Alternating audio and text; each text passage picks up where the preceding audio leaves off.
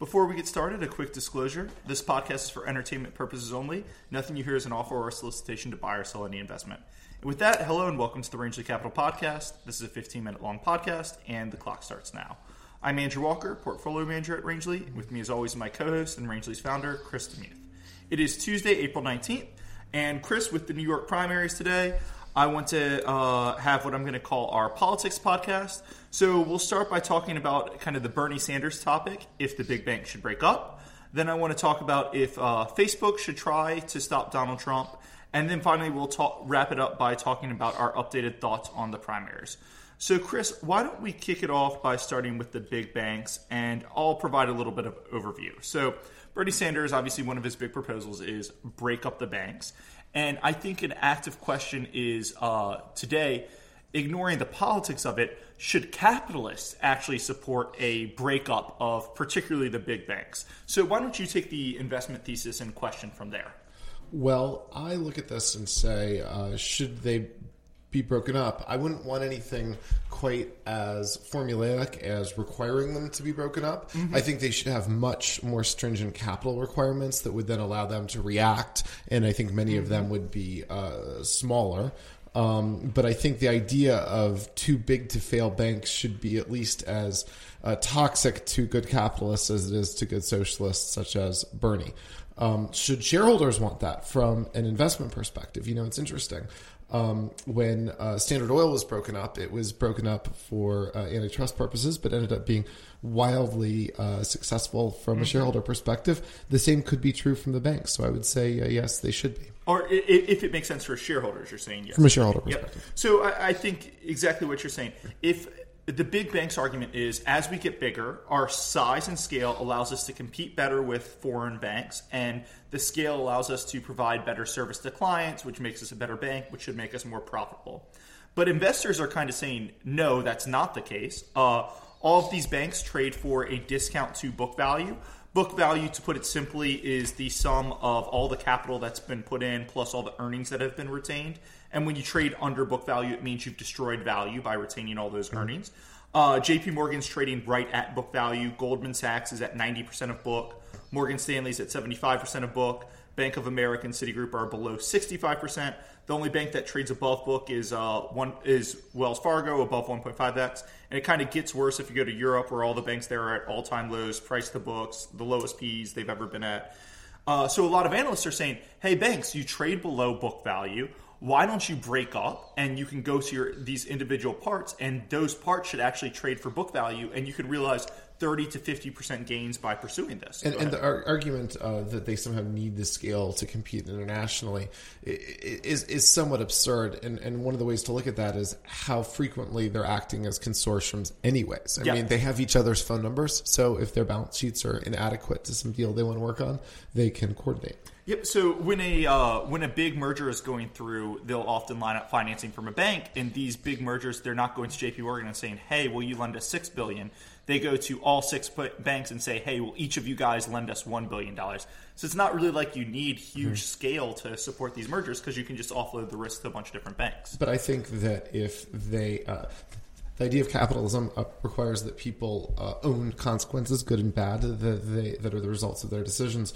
In the 1800s, most American financial institutions did not have limited liability at the equity level, which I thought was wholly appropriate. You know, so that you could, if you were a shareholder at a bank, you could be called on for more capital than you put in. That certainly changes the tenor of who you want to lend to. Now, do you think so? I mean, I don't think that's even tenable in today's society, though. Like, if you think of a JP Morgan, a $100 billion bank, if you had unlimited liability on a personal level, like, there would be no shareholders. You wouldn't have something that big and complicated. Yeah. No, these are for smaller institutions, but it simply made it more partnership-like. Yeah, more partnership. But I don't think that model can exist in today's. It just, once a company's $1 billion, who's going to lend that at if you're personally liable for it? Goldman Sachs is a very large partnership.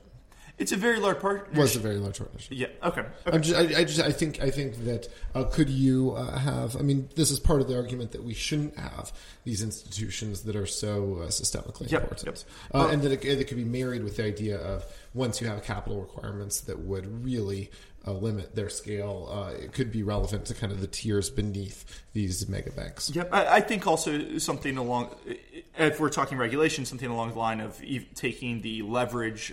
The allowed leverage even further down could be interesting, and just say, look, it doesn't matter if it's debt or equity. The equity it's safer, so it's just going to cost less. So why not just reduce the leverage on these banks? Is another. And once that's done, then it lets them sort out what scale they should be at and so forth. I like it because it's less prescriptive. All right, so I'm just going to go through a couple more reasons why these banks are trading at a discount. I think the answer is you trade for below tangible book value because the results just aren't there right now. Goldman Sachs wrapped up the reporting of the large banks' earnings today, and it's just been a rough quarter for all of the banks.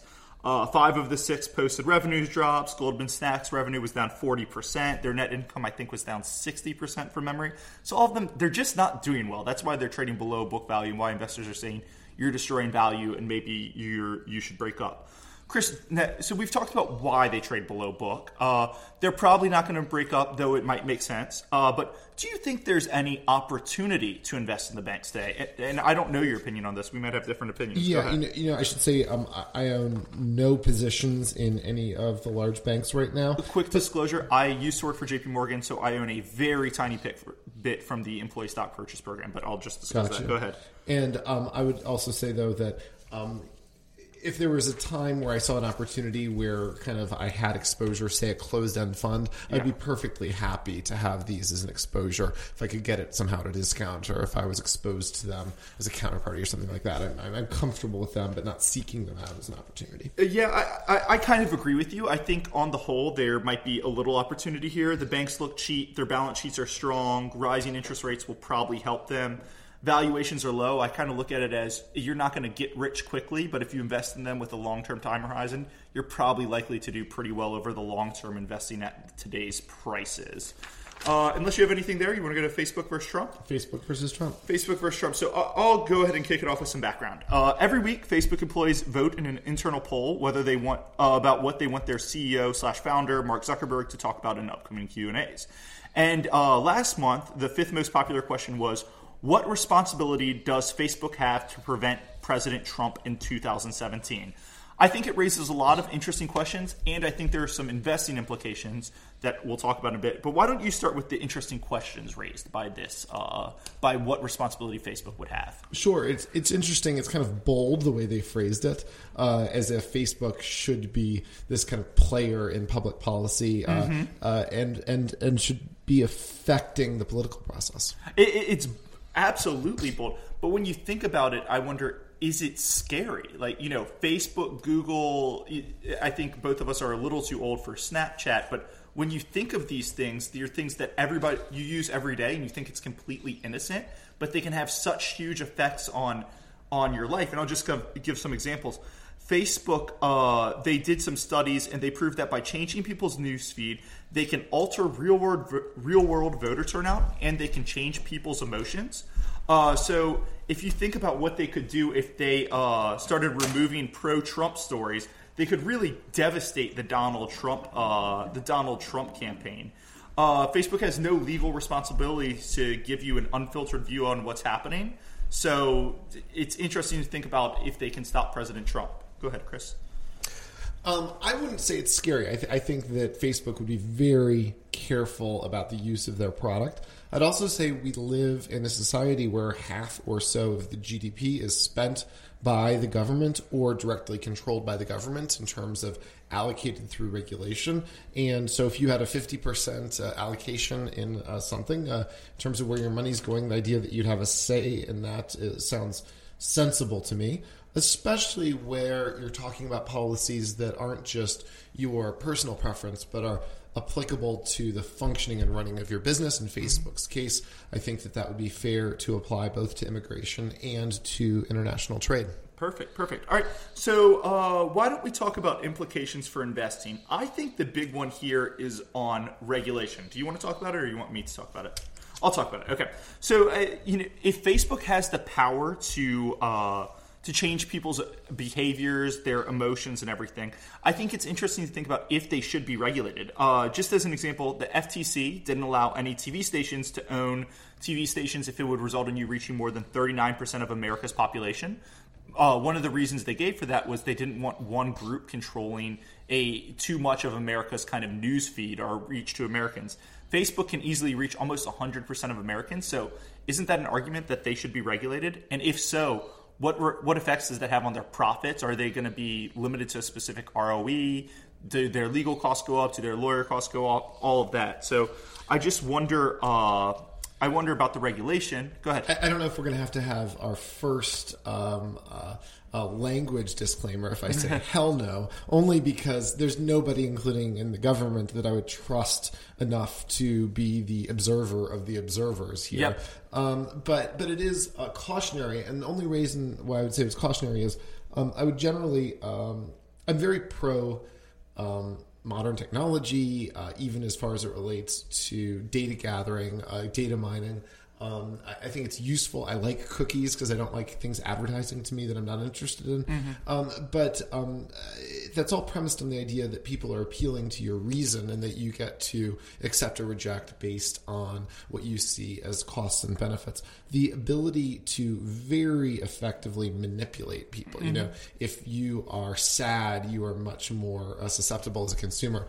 I think that kind of thing is maybe worrisome, but what the heck? I would think that competitors can beat up each other on any bad behavior that's in that direction. And I would just say, as you said, the ability to manipulate, I think it also shows just how good of a business Facebook has the potential to be. If you think, oh, they can change behavior to get more people to vote, isn't that kind of an advertiser's dream?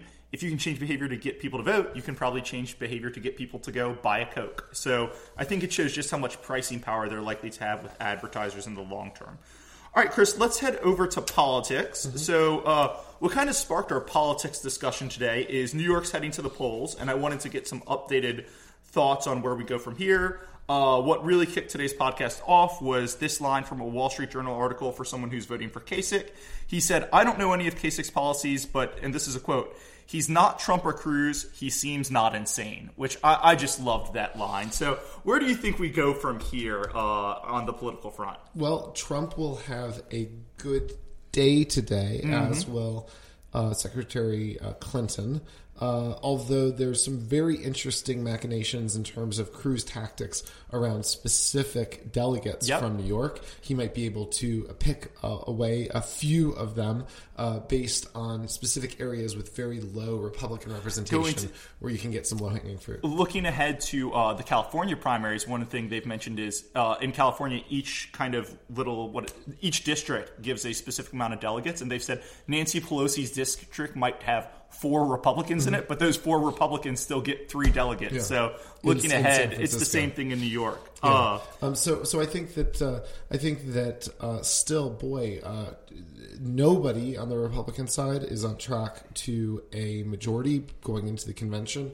I believe that Trump will be south of 1,237. So this is obviously an investing podcast. So one thing we like is odds. We went on to predictit.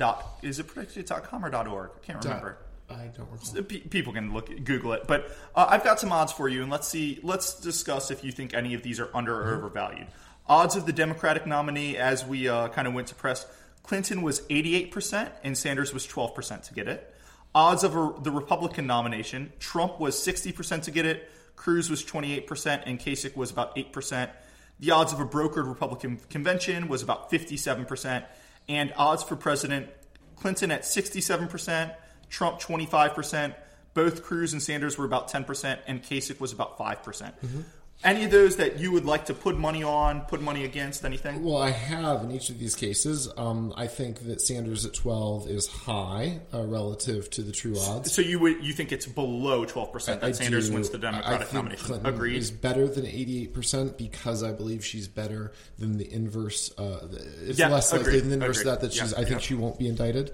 I think the Trump odds at 60 is somewhat high, although it's getting pretty sensible. It had been wildly high for a while. The one I think is interesting here is if Trump's 60% likely to win, the only way he wins is in a non-brokered Correct. convention, I would say. So I think the odds of a brokered convention would have to be below 60%. Does that Absolutely. make sense? No, the most interesting thing, this was going to be my punchline, but you Yep. beat me to it, The pair trade. is that if you look at Trump at 60, brokered convention at 57, Trump in a brokered convention, let me just say this boldly, is let's just call it zero. Because the inside baseball is Cruz has done so well at getting his delegates on. They're committed to Trump on the first ballot, but as soon as the first ballot's done, they're gone. Trump, He was working on this before he was a teenager. It's Trump first ballot or Trump not at all. So just going yes brokered, yes Trump seems like a kind of a good arbitrage play. I think that I think it's one or the other. Yep. You look at this and say I think a brokered convention is quite likely at this point. I think it's somewhat better than 57. Mm-hmm. I think Kasich at 8 is. I think Kasich's close. It's a little silly to say you're less positive than 8, but I'm less positive than 8 on Kasich. You think there's no chance? I think there's no chance. So you think Cruz would win the brokered convention, or do you think kind of Cruz white knight? or white knight? Who would be the white knight at this point, do you think? Ben Sass from Nebraska, Senator Sass. Okay, you know politics much more than me. I honestly don't know. I was just asking. But he would be, and then once you get into the general election, this is still, let's say, Clinton unindicted at 67 sounds more or less sensible. It sounds within the ballpark. Agreed. I could answer that, but I don't have an interesting answer to that. Trump, 25. I mean, all of these other guys, they're just... One I do think is interesting is if Sanders is 12% for the Democratic nomination, and we both agree that's a little too high, he's 10% for president, so that's effectively saying if he wins the Democratic nomination, if you do kind of the math, he's 85 to 90% chance to win the general election. That feels high to me, and I disagree with his odds of the Democratic nomination. So it just 10% feels high. I think he would be good against these specific Republican candidates, but 90% is pretty high. In a lot of these scenarios, one of the things that's hard is that this is going to be a sample size of one. If Sanders is the nominee, then throw out all your priors. Yeah. So it's a little bit of a tricky. Good point. I agree with you on a lot of these. I think both Trump and Cruz have a really difficult time in the general election against anyone. I just kind of lean towards those being high because I think they're just unelectable, to be honest with you. And the Republican Party, they'll be bickering until the end. And this is assuming that Mrs. Clinton is eligible to vote come November, which, depending on how things work out from a legal perspective, she may or may not be. Great. I think we've covered everything. Anything else you want to say? I have nothing to add. Great. That's all the time we have for today. Before we hit our disclosures, just a quick reminder, if you like this podcast, please be sure to follow and rate us on iTunes and Stitcher. 2 housekeeping notes. A reminder, the podcast now has an email address. If you have any feedback, please be sure to email us at podcast@rangeleycapital.com. And the other housekeeping note, if you currently follow us on SoundCloud, we want to let you know that we're about to switch over to Audio Boom for hosting. So if you follow us on SoundCloud, you're going to need to switch over to Audio Boom or kind of follow us on iTunes or Stitcher instead. Why are we switching? We consistently get feedback that Chris's voice is 10 times less manly than mine. So we're going to partner with Audio Boom, and the partnership is going to help us invest in improving the sound quality. Go ahead, Chris. Anything on your manly voice? I'm getting over something. I will hopefully be at full volume for whatever that's worth next time. Please, although you have our email address, don't email about my volume until next time. The reason we've been out the past week is Chris was getting a cold on our last one. So he's getting over it. Brave through a podcast today. We'll do another one either Thursday or Friday. Disclosures, I mentioned I'm long a little bit of JPM. Both Chris and I have bet very heavily against a Trump presidency, I think it's fair to say. Any other disclosures here? I have nothing to add. Great. We will talk to you guys later this week. Thanks again.